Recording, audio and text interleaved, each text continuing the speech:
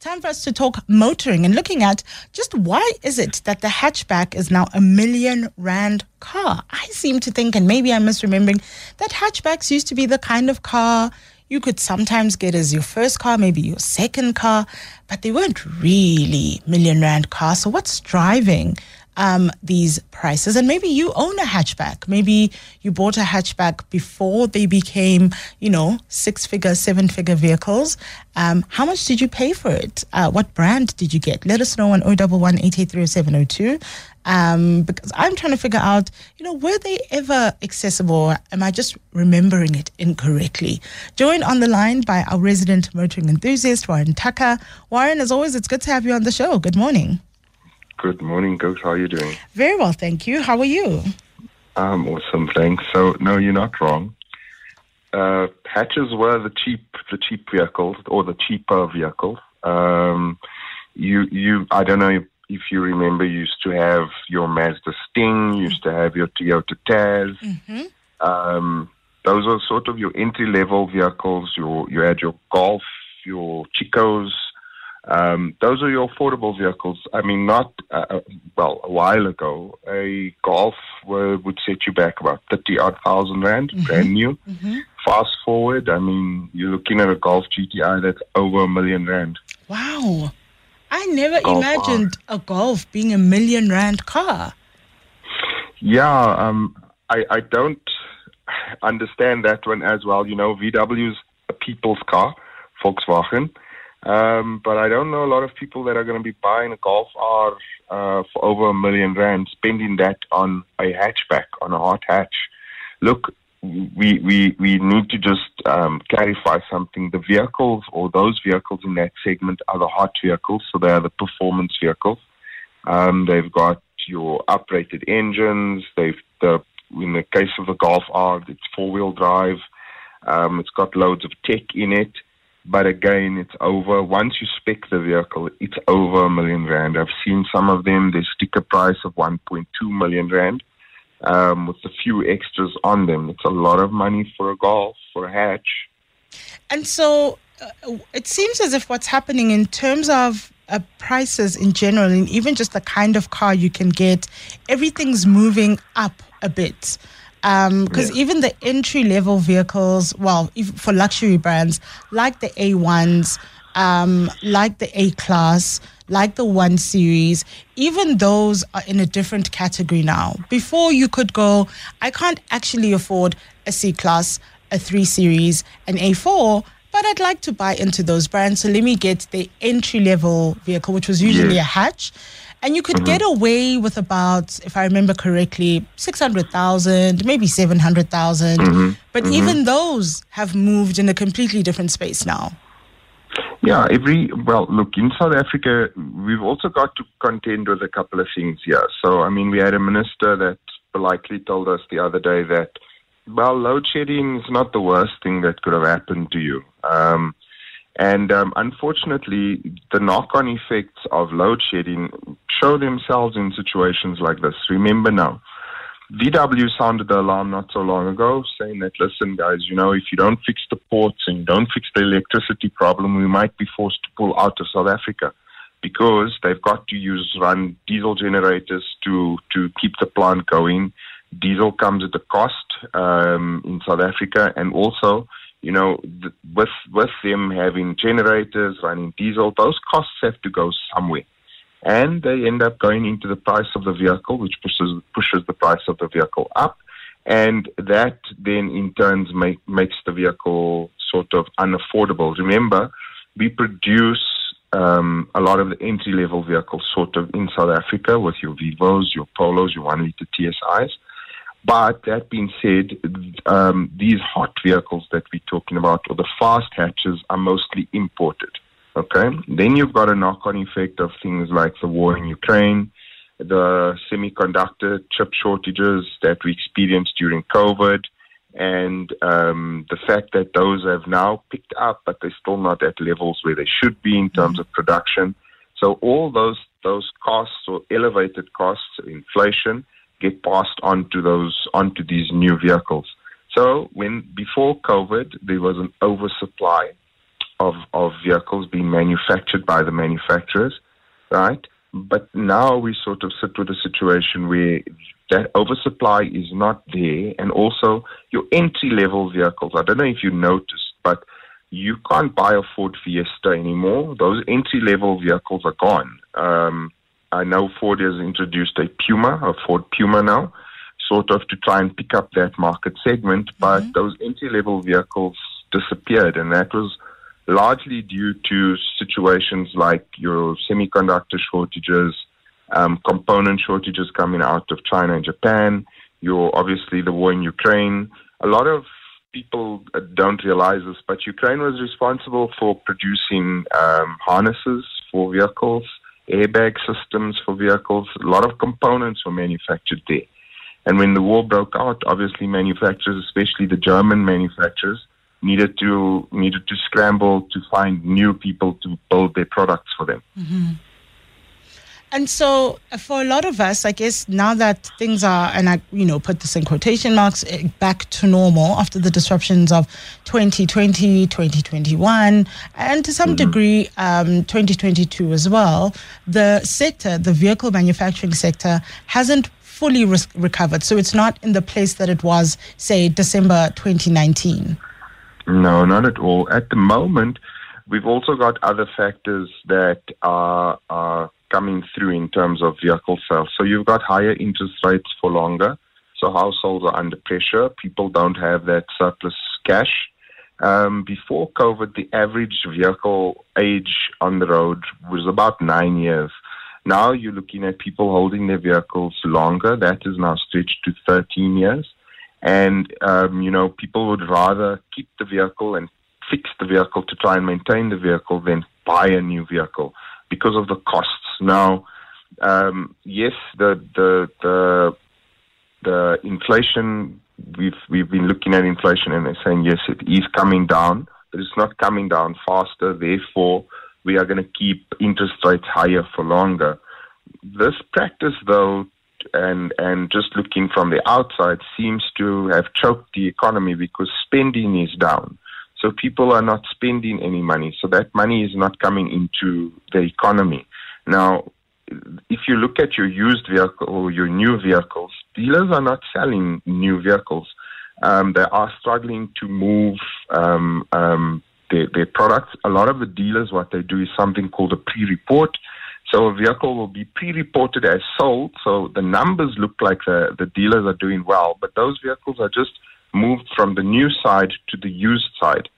So the vehicle is reported as sold so the dealership can get the incentive from the factory, but the vehicle is not sold. It's then moved to the used side, and then they try to sell the vehicle on that side of the floor. Now, the dealers themselves are trying their best, obviously, to try and entice you to come into the dealership and buy a new car. But as I said earlier, a lot of people are looking at the interest rates. A lot of people are holding on to their vehicles for longer. So it's sort of like a perfect storm at the moment in the new and used car segments. So if people who already own their cars, looking at the state of things, their own finances are under pressure, they can barely afford their mortgage, or their mortgage keeps increasing, cost of fuel, cost of groceries, cost of medical aid, etc. People are now holding on to their cars a lot longer. So it used to be an average of 9 years. Now it's 13. But also we're seeing the cost of cars increase. So the Golf used to be, it was with maybe the kind of car you could get at about $500,000, maybe 600,000. Now, if you want a Golf, you need to pay a little bit more than that. Who is driving vehicle sales? It doesn't feel as if middle class South Africans are buying cars right now. It just seems that given where cars are priced, that if you are middle class, even if you are doing okay, just a new car isn't for you right now. You're better off looking in the used car segment. Yes, so this is kind of where the disconnect's coming in at the moment. I'm sure you've heard people talk about where they say the government doesn't know what's going on the ground. And you've touched on that subject, on that point here. The middle class in South Africa is severely under pressure. interest rates are higher, so you're paying more on your bond, you're paying more on your vehicle. The other thing is that petrol prices and diesel prices are higher, so that has a knock-on effect on food, transportation. We're not transporting anything via rail, everything's being transported via road. So there's the cost of diesel has a direct impact on what your food costs. Obviously, we are not producing as much food as we were locally before, so a lot of our stuff is being imported, and all those things have a knock-on effect which hits the middle class very hard. So you might be doing okay, just doing okay, but the furthest thing from your mind at this point is buying a new car. You would rather see a situation where you're going to fix the current vehicle that you've got, and that's also why the parts segment in this country, or the parts in terms of keeping that vehicle going, that segment is very much alive. The used car market, used car parts segment as well, it's very much alive. People are looking to rather keep their vehicle on the road longer. The other thing that you'll notice is that people that would lease the vehicle, that would then change the vehicle every 3 to 4 years, are buying those vehicles out and rather holding on to them because of the cost of the newer vehicle is so much higher. The installment on that vehicle is so much higher. So they're opting to rather buy out the vehicle and hold on to that vehicle. And so also if the cars on our roads are a little bit older, I mean, generally you do want to, I guess, hold on to a car for as long as possible, particularly if it's a good car, it's very sturdy. A lot of German brands, Japanese brands are generally cars you can keep for a while. But what is the impact of the average age now being 13 years on, car? The car on the road is an average of 13 years. But also we know one of the big challenges is South African vehicles are not insured. Well, that's also what we've seen. So insurance prices also start to pick up then.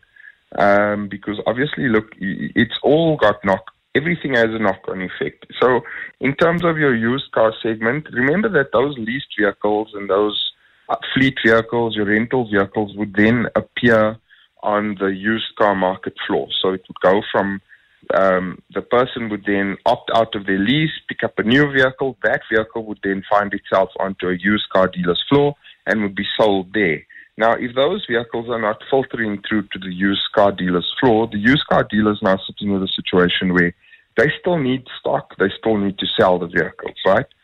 Now, the used car dealer's also in a situation where they've got to buy right, and they've got to buy vehicles in a segment at the moment which is currently under 400,000 Rand, because that is a segment in South Africa that is as buoyant at the moment. The shift is that people are no longer buying cars on price. They're not going to buy a vehicle on what the vehicle costs. They buy the vehicle on what the monthly installment is. Yes. And they look at the installment and they'll say, I can afford 5,000 Rand, okay? I can't afford anything more than that. And they match that installment to a vehicle.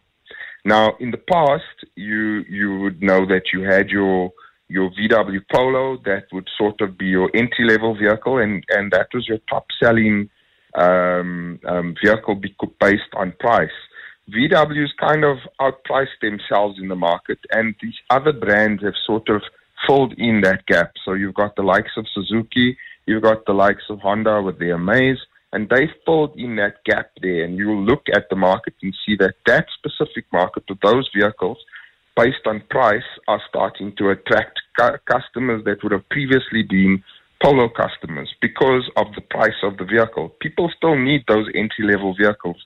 But when you've priced yourself out of the market by having 4 to 5 increases 4 increases yearly, so every quarter that there's a price increase on that vehicle, you sort of sit with a situation where you've now priced yourself out of a certain segment, but there's other manufacturers that are filling in the gaps underneath that. And as I said, people are shopping based on installment. That's where it's at the moment. So dealers then, what they do is to try and entice customers into the vehicle. They offer them on scheme deals. They offer them on residual deals. There'll be assistance from the factory. So they'll come out and say, well, there's 20,000 Rand trade assistance on the vehicle. So those are all incentives for you to get into a new car.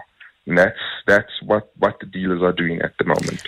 But in the short term, it seems as if, I guess because of where, people's pockets are, where the economy is, what cars are costing. I mean, we're talking about hatches that are costing R1 million and even just slightly more. What I've seen is you can now get an even bigger, and firstly, the term is longer, so you can now get your vehicle finance on a longer term. I think it used to be 5, now you can get 6 years. Or it used to be 4, but now you can get 6. And also what you can get as the residual, so which is basically the amount you agree to pay later as a lump sum, that seems to have gotten bigger as well. Yeah, so let me just correct you there. So previously your traditional or finance would be 54 months, 60 months. Then they've moved it to 72 months.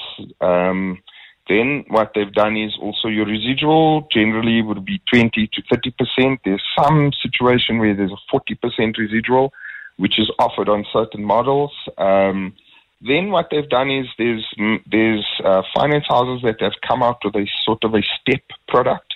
So what would happen is you'd have a 7 to 8 year finance period.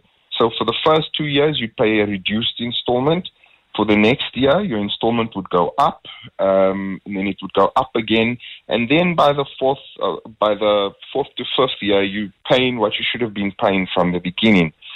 What this does for you is obviously it keeps your installment low. You are able to get in the vehicle, but remember there's still an interest factor that's going on in the background. So you are still the interest. You are not getting the capital amount down quick enough. So therefore, you are paying more interest on that vehicle, right? So you might score in the short term by having a lower interest rate, but in the long term, you're paying, when you work out what you've paid for that car, you're paying more for the vehicle. Again, these are products that the finance houses and manufacturers are trying to get in place to sell vehicles. It's about sales. And again, with the bank or your finance house, they are in the business of lending money. That's their business. They need to lend money to make money. So therefore, they've got to entice you as the buyer with new innovative ways of getting you behind the driver's the steering wheel, getting you into the driver's seat. So these are all processes that happen. Now, this is not something that's just that's just a South African thing. The States is also going through a bit of issues in terms of the used car market. Their market's obviously very different.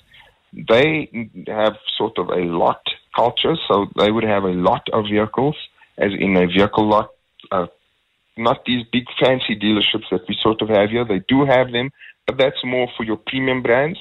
And they would sell a vehicle, but what they would do is they make money on the ancillaries, so the warranties, the products that they sell on that vehicle, right? That's normally what happens in terms of your new and used car market there. So the sort of the factors in terms of what they make on the vehicle slightly lower, but they will sell you all these products to make up for that. The market is obviously very different in terms of how they sell their vehicles. You've got a situation where people it's such a vast pricing range because there's a lot of older vehicles that are still on the road. So if you had $1,000 to $3,000, there's something that you can buy, that you can afford to get into, right? You look at South Africa as well. Our cars are staying on the road a lot longer than we used to, but that again comes back to our discussion earlier, which is price and the fact that people are under pressure. Yeah.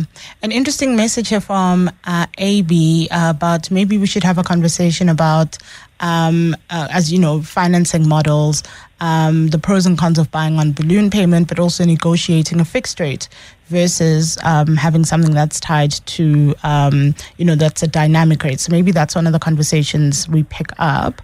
But as always, Warren, thank you so much for your time this morning. Always great having you on the show. Thank you. It's a pleasure. Pleasure to be here. Thank you. Our resident motoring enthusiast, Warren Tucker. And Abe, thank you very much for that suggestion. We'll definitely pick that up.